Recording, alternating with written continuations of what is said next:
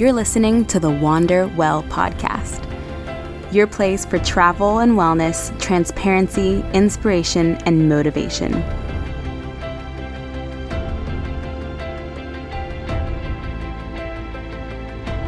I'm your host, Katie J. Hello, Wanderers. Today for Wander Woman Wednesday, we have an interview with Laura Hughes. Laura is the host of the podcast Women on the Road, which breaks off from the She Explores podcast and website. Laura built out a van with her partner Shane and has been living in it for almost a full year. When I interviewed her back in December, she had been living in it for about 9 months and has a very unique perspective to share. So without further ado, I started off with asking her about a book that she thinks everybody should read. What book do you think everyone needs to read and why?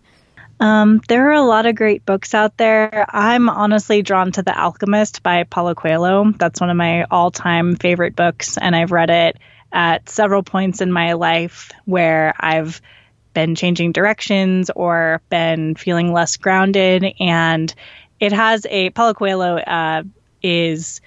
I think he grew up Catholic, so it does have a slightly religious tilt if you do subscribe to any one religion. But if you don't, it also has a lot to offer in terms of just general life philosophy and some really inspiring thoughts on adventuring and trying new things in the face of uncertainty and following your passion and your heart. And I just really love it.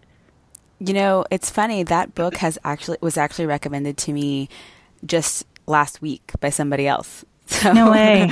And I've read it before, but I read it back, right after high school, and I don't think that I fully appreciated or understood what it was trying to say. And so I'm like, I think I need to go back and read it.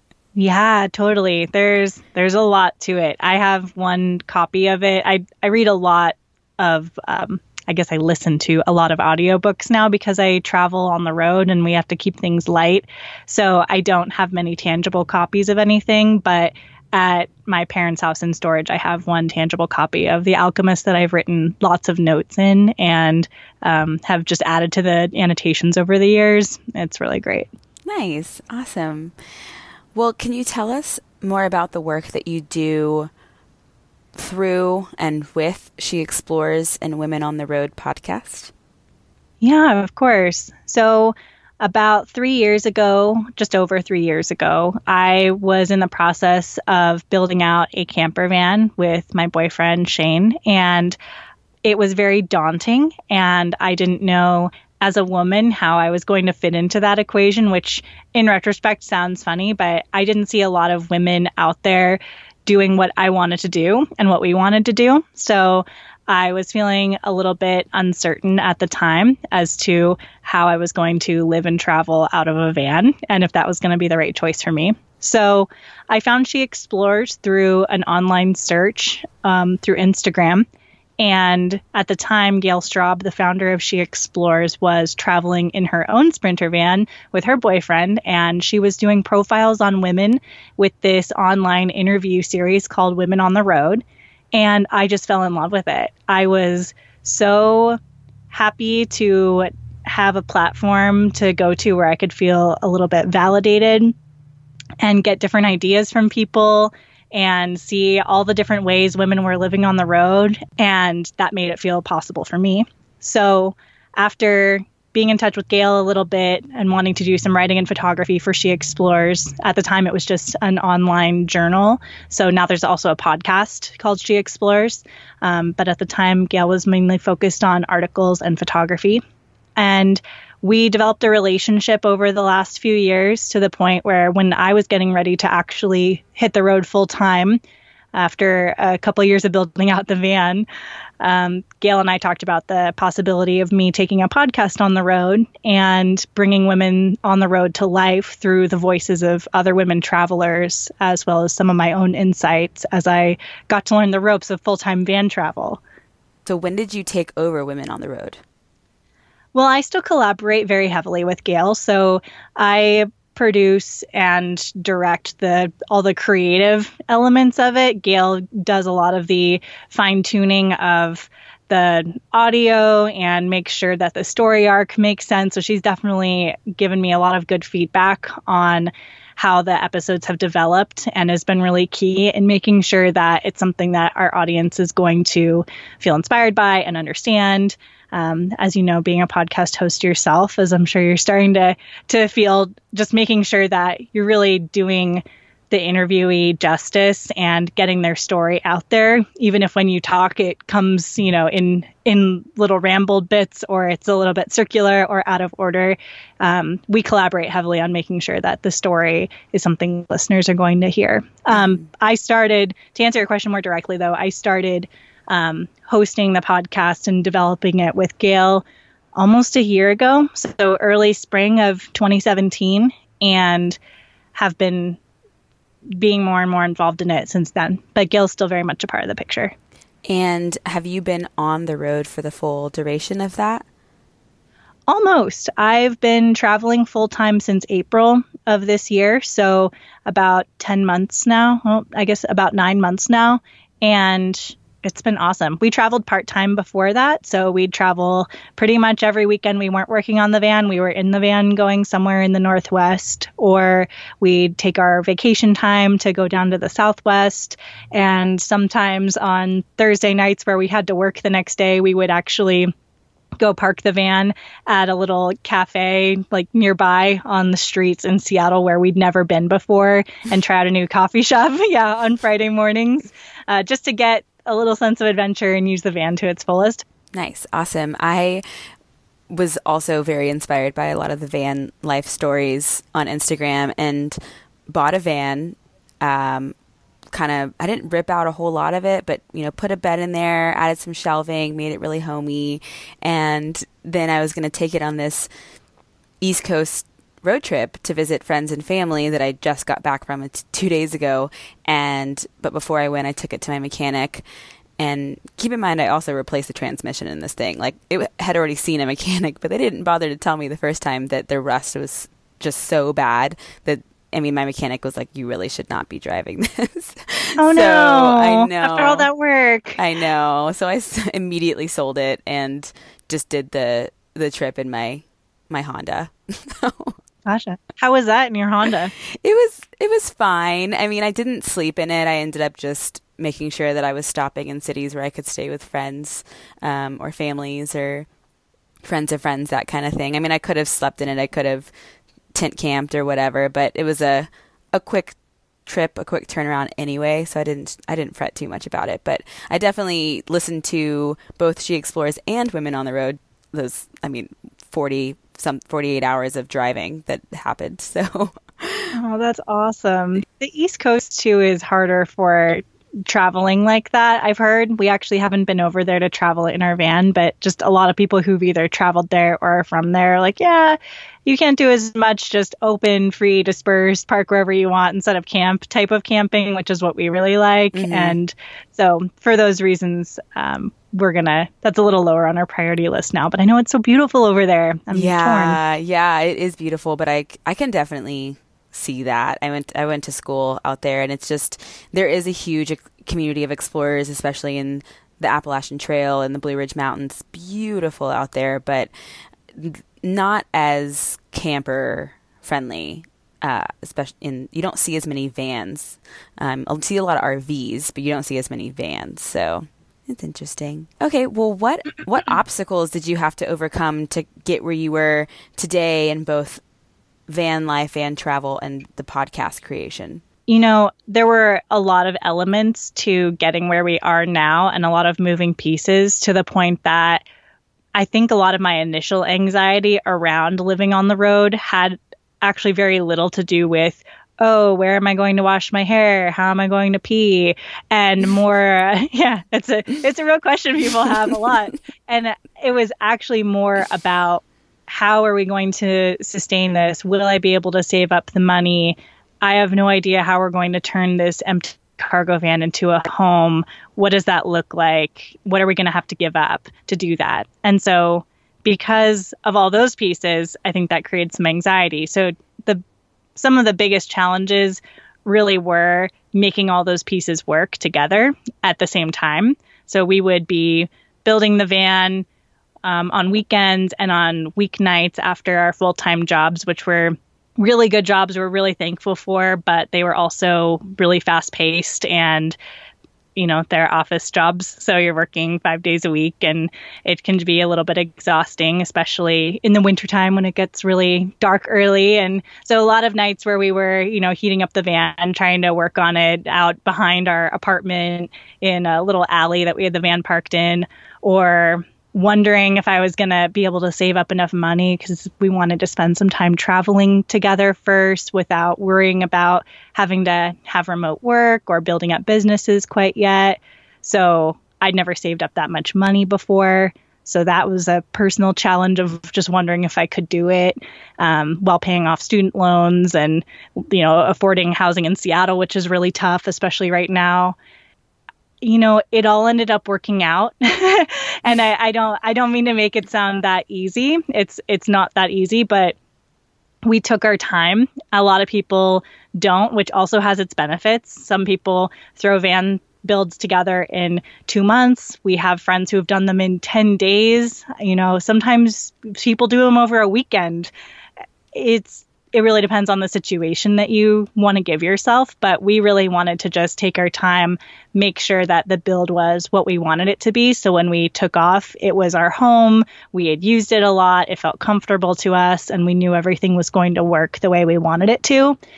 And then with saving up money and figuring out how we would transition our careers, it's really a series of small steps. It was just a small step every day, every week, every month, every paycheck. And we also gave our employers tons of notice. So it wasn't a big stressful event. It was a transition that we made over the course of a couple of years. And looking back now, it's like, oh, wow, we made a big life change, but we did it in small stages. Yeah. Do you think that the lifestyle that you and Shane have created is to the point where it's sustainable long term? And long term is relative, right? Maybe that's a year, 5 years, 10 years. But also along the same lines, do you want it to be sustainable for that long? Do you see yourself living and working out of the van for, 5, 10 years?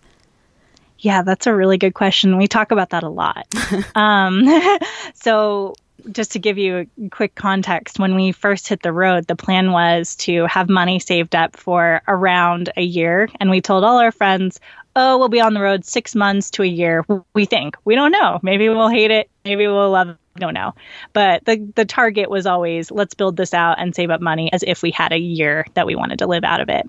And within 2 months, I remember we were parked somewhere camping, and we looked at each other, and one of us said, so in 10 months, we'd need to get an apartment if we stuck to our original plan. And we both laughed and said, there's no way we're doing that. We can't go back. So we pretty early on became, enamored with the lifestyle we'd created. And although it's not super glamorous, we love it. And we don't want to go back to what we were doing before anytime soon. I don't know if that means we'll live in the van for forever. We want to keep the van for as long as humanly possible. We're really not interested in taking all that work that we spent a few years, putting our time and money and heartfelt resources into and ditching it after, 100,000 miles. I think we're in it for as long as we can have the van. But after that, we want to keep traveling. We're building up businesses right now that are remote and we can do from anywhere, which takes a lot of time and effort. But once we have that, we would like to be able to travel abroad and live all over the world and do that. So the van is a good stage of getting there, a good step of getting there. And then we also get to see the whole country, which is really cool too. I love that. When you thought back to the conversation, you're not even sure who said it. You were like, one of us said this, but we both just kind of were thinking it at the same time. Yeah, it is kind of crazy, especially living in the van with a partner. I think we joked this morning even that we're living the same life, but differently, like we have our own style as to how we do, van living. Like Shane likes to get up really early in the morning. I like to sleep in a little bit because it's winter and it's dark out and I'm cold, but at the same time, yeah, you start thinking a lot of the same things because you're exposed to near identical experiences, which as a really independent woman is just weird to me to have that relationship with your partner, but we make it our own. Yeah. And I can't remember which episode it was, but I was listening to it on my way back to Austin. So after, finishing my road trip, just trying to get back here as soon as possible. And you mentioned how you were in maybe Denver or Boulder, and you had been there for a week, and that was the longest you had stayed in one place. You were both agreed that I think we're done here. Yeah.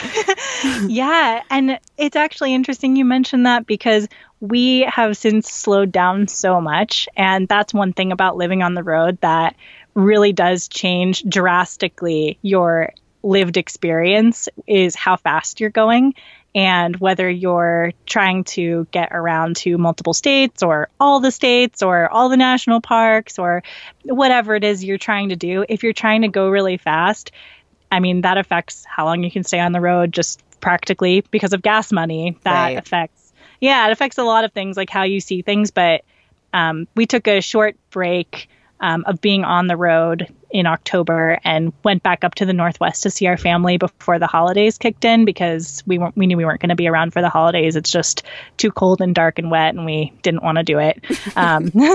Just being honest, but we love them and wanted to see them. And so we did it in October when it was only mildly dark and cold and wet.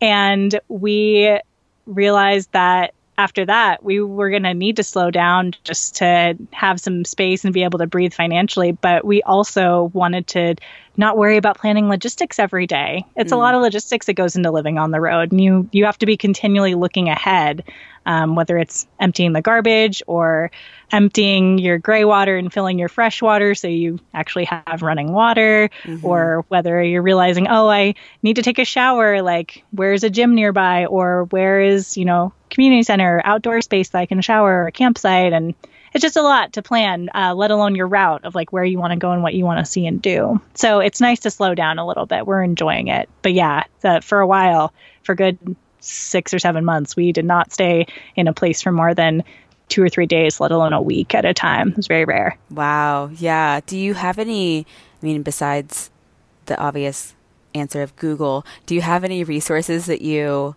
are kind of your go-to resources for trip planning? Instagram's a really big one. I have mixed feelings, just speaking candidly. I have mixed feelings about Instagram in terms of the perception that it gives people about what is the, quote, right way to live on the road. And that's actually something I try to break down a lot with the podcast Women on the Road, is just there's no right or wrong way to do it. You don't have to travel to Horseshoe Bend and, the Grand Canyon and Havasupai and Joshua Tree in order to make it a really great road trip. But what I do love about it is that there's a lot of people out there in the, van life community or just other travelers who want to give you tips on places to hike or places to camp out or towns you would never, ever hear about that they're like, oh, this is a gem of a town. You have to check it out. I had a great experience there. Everyone was so friendly. So you build up a network and then you give a lot and you get a lot from that. So that definitely inspires us when traveling. But there's also some go-tos that we use all the time for camping because we're not usually paying for camping. We do a lot of free dispersed camping. So there are websites like freecampsites.net is a really popular one. Campendium is another one. We use an app called Allstays that I think you do have to pay a really small dollar amount for, but it gives you a lot of crowdsourced information on free camping or other resources like showers and water and whether you can sleep overnight in that Walmart parking lot or not. So we have a lot of different resources that we lean on for that. And also park rangers. If you go to a national park, you'd be surprised that there are actually some places you can disperse camp, but not in every national park. And so we just ask park rangers about it and tell them about our vehicle. And, you don't have to have a 4-wheel drive vehicle to make it work. And if there's dispersed camping, they'll tell you about it. You just have to follow leave no trace guidelines and you're good to go. Yeah. And will you explain what dispersed camping is? Yeah. It's funny because I think dispersed camping feels really mysterious to a lot of people, but in fact, it's one of the most simple things in the entire world, I feel like. And we just don't think about it a lot. So there are a lot of pieces of public land around the United States that you can camp on for free. So examples of that would be national forest land. So you can drive your vehicle up a national forest road, and as long as it's within the boundaries of national forest land, you could pull over anywhere that's not blocking the road and camp there. There's also the Bureau of Land Management, which hosts a lot of land around the country that's just open and public for you to use. And so a lot of people go like climbing, or they do sports, or some people, where it's allowed, do hunting out there. But for the most part, it's usually pretty desolate and empty of people. What that looks like is us driving down a dirt road that we know is a BLM road or a national forest road. And it'll usually be marked on a map with BLM or NF, so you know. But you can also get maps that show the boundaries of those lands, so you know you're inside of them. And then you can pull over anywhere where there's a spot that's open and seems, level or safe. Sometimes people will have made little stone campfires there, so people have camped there before. And you can pull over, and there's obviously no services, so you need to bring your own food, your own water. If you use the bathroom, you need to dig a hole, like all those things you just need to be aware of so that you're taking care of the land. And then when you're done, you clean up everything and you leave. And that's how it works. It's really lovely to be able to experience nature that way, because there's just no one else out there. It's just you and whatever the environment is under sun and stars, and it's really quiet. So it's pretty amazing. That does sound amazing. Thank you for sharing that, because I actually didn't. I had never heard that term, but it sounds extremely useful in van camping, van life. So what advice would you give to someone who wants to follow in your footsteps and build a van, live in it, and create a life where they can sustain themselves on the road? So I ask people who I interview on the podcast this question, and I rarely get asked this myself. And I realize now what a hard question it is, but it's a good one. I guess I would first say that you can go on the road anytime you want. If you have a vehicle of any kind, you can go on the road, as long as it's safe, right? And not rusted out. you can go on the road. So there are lots of women who live in vans like the one I'm sitting in. That's like a big white cargo van. There are people who travel in buses, school buses. There are people who travel in like big 4-wheel drive rigs. And there are people who travel in their small sedans or trucks. So I would say do what feels right for you with whatever vehicle you choose. And if what feels right is working with what you have, then don't be ashamed of that. Own it. And people will respect you for it really greatly. So that's like the first piece, is like do what's best for you. And that comes to how you build it out too. So if you know that you're going to be carrying a lot of photography gear because you want to see and capture everything on film or, through your camera lens, then make sure you're building out your van for that. We didn't always do that with our build. And so we had really awkward conversations. Like 2 weeks before we left, I brought home my ukulele that was hanging up in my office at work and said, I want to bring my ukulele. And the ukulele didn't end up lasting in the van because we had to cram it behind the driver's seat, and I didn't end up using it. So, I mean, I guess I would say, like, try to plan for all the things that are going to be in your van, but know that that'll also change a lot. And I would also say, like, taking small steps is key. Like, you don't have to do it all right away unless that's the most important thing. If the most important thing is going next week, then go next week, make it happen. Like, it doesn't take much, but if it's important to you to have things in a row and feel a transition happen, then you can take as much time as you want. Just make little steps every day, and you're going to get there. It's inevitable if you keep moving yourself forward. Well, I'm curious because you said that the ukulele didn't last. Are there anything that you brought along from the very beginning where you're like, this is almost entirely a comfort item, right? Like it's not necessary for me to have, but it's something that I know that I'm going to need to have in this van for it to feel like home? Yeah. So the ukulele was one of the biggest, I think, like physically one of the biggest. Mm-hmm. We're also multi-sport people. And so it was really challenging for us to think about going on a trip where we didn't have our kayak and our bikes and all of our backpacking gear and our camping stuff. And so what we realized over time was that there were certain things that we wanted to do all the time, or certain places where we were that it was just more conducive to doing certain sports out in the Southwest where we like to be. There's a lot of trails for mountain biking. So we did a lot more mountain biking, but we didn't really use the kayak. So I think in retrospect, we did bring a large, almost 17-foot kayak as a comfort item, which is funny, but sometimes comfort items, and this is maybe like a good piece of advice as well, sometimes comfort items look like something that you wouldn't think them to be. When I think about a comfort item, I think about a blanket or something that's of sentimental value, but they can also be comfort for your self-perception. So we like to perceive ourselves as people who go kayaking and do lots of different sports whenever possible. And while that's true, it doesn't mean we need to bring it with us. You can always rent one, or you can buy one for really cheap off of somebody on Craigslist and then sell it when you're done with it.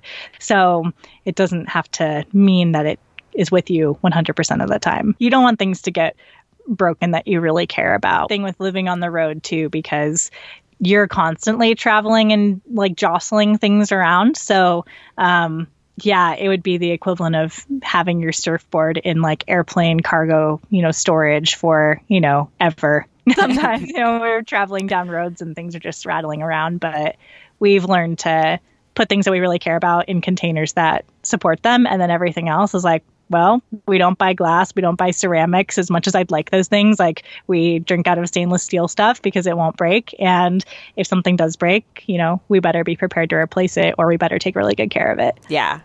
Where can people go to learn more about you?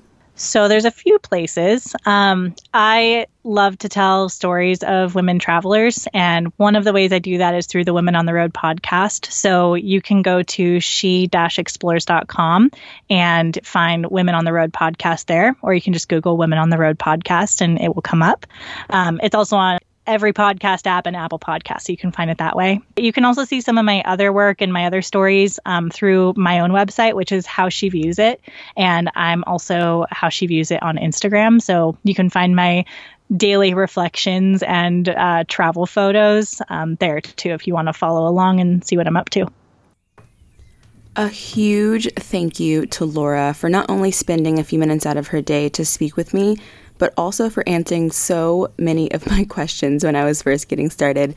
The mic that I'm speaking into right now, the Blue Yeti, she suggested it. She uses it on her own podcast, and she also suggested the recording software that I use for Skype. So she has been so helpful with this launch of my own podcast, and I'm so thankful for her. So once again, thank you, Laura, and I hope you have a fantastic rest of your van trip with Shane, and I look forward to following your adventures. Everyone go check her out at Women on the Road podcast and How She Views It on Instagram and .com. I will check in with you guys again next week for another meditation. I hope you have a fantastic rest of your week. Have a good one.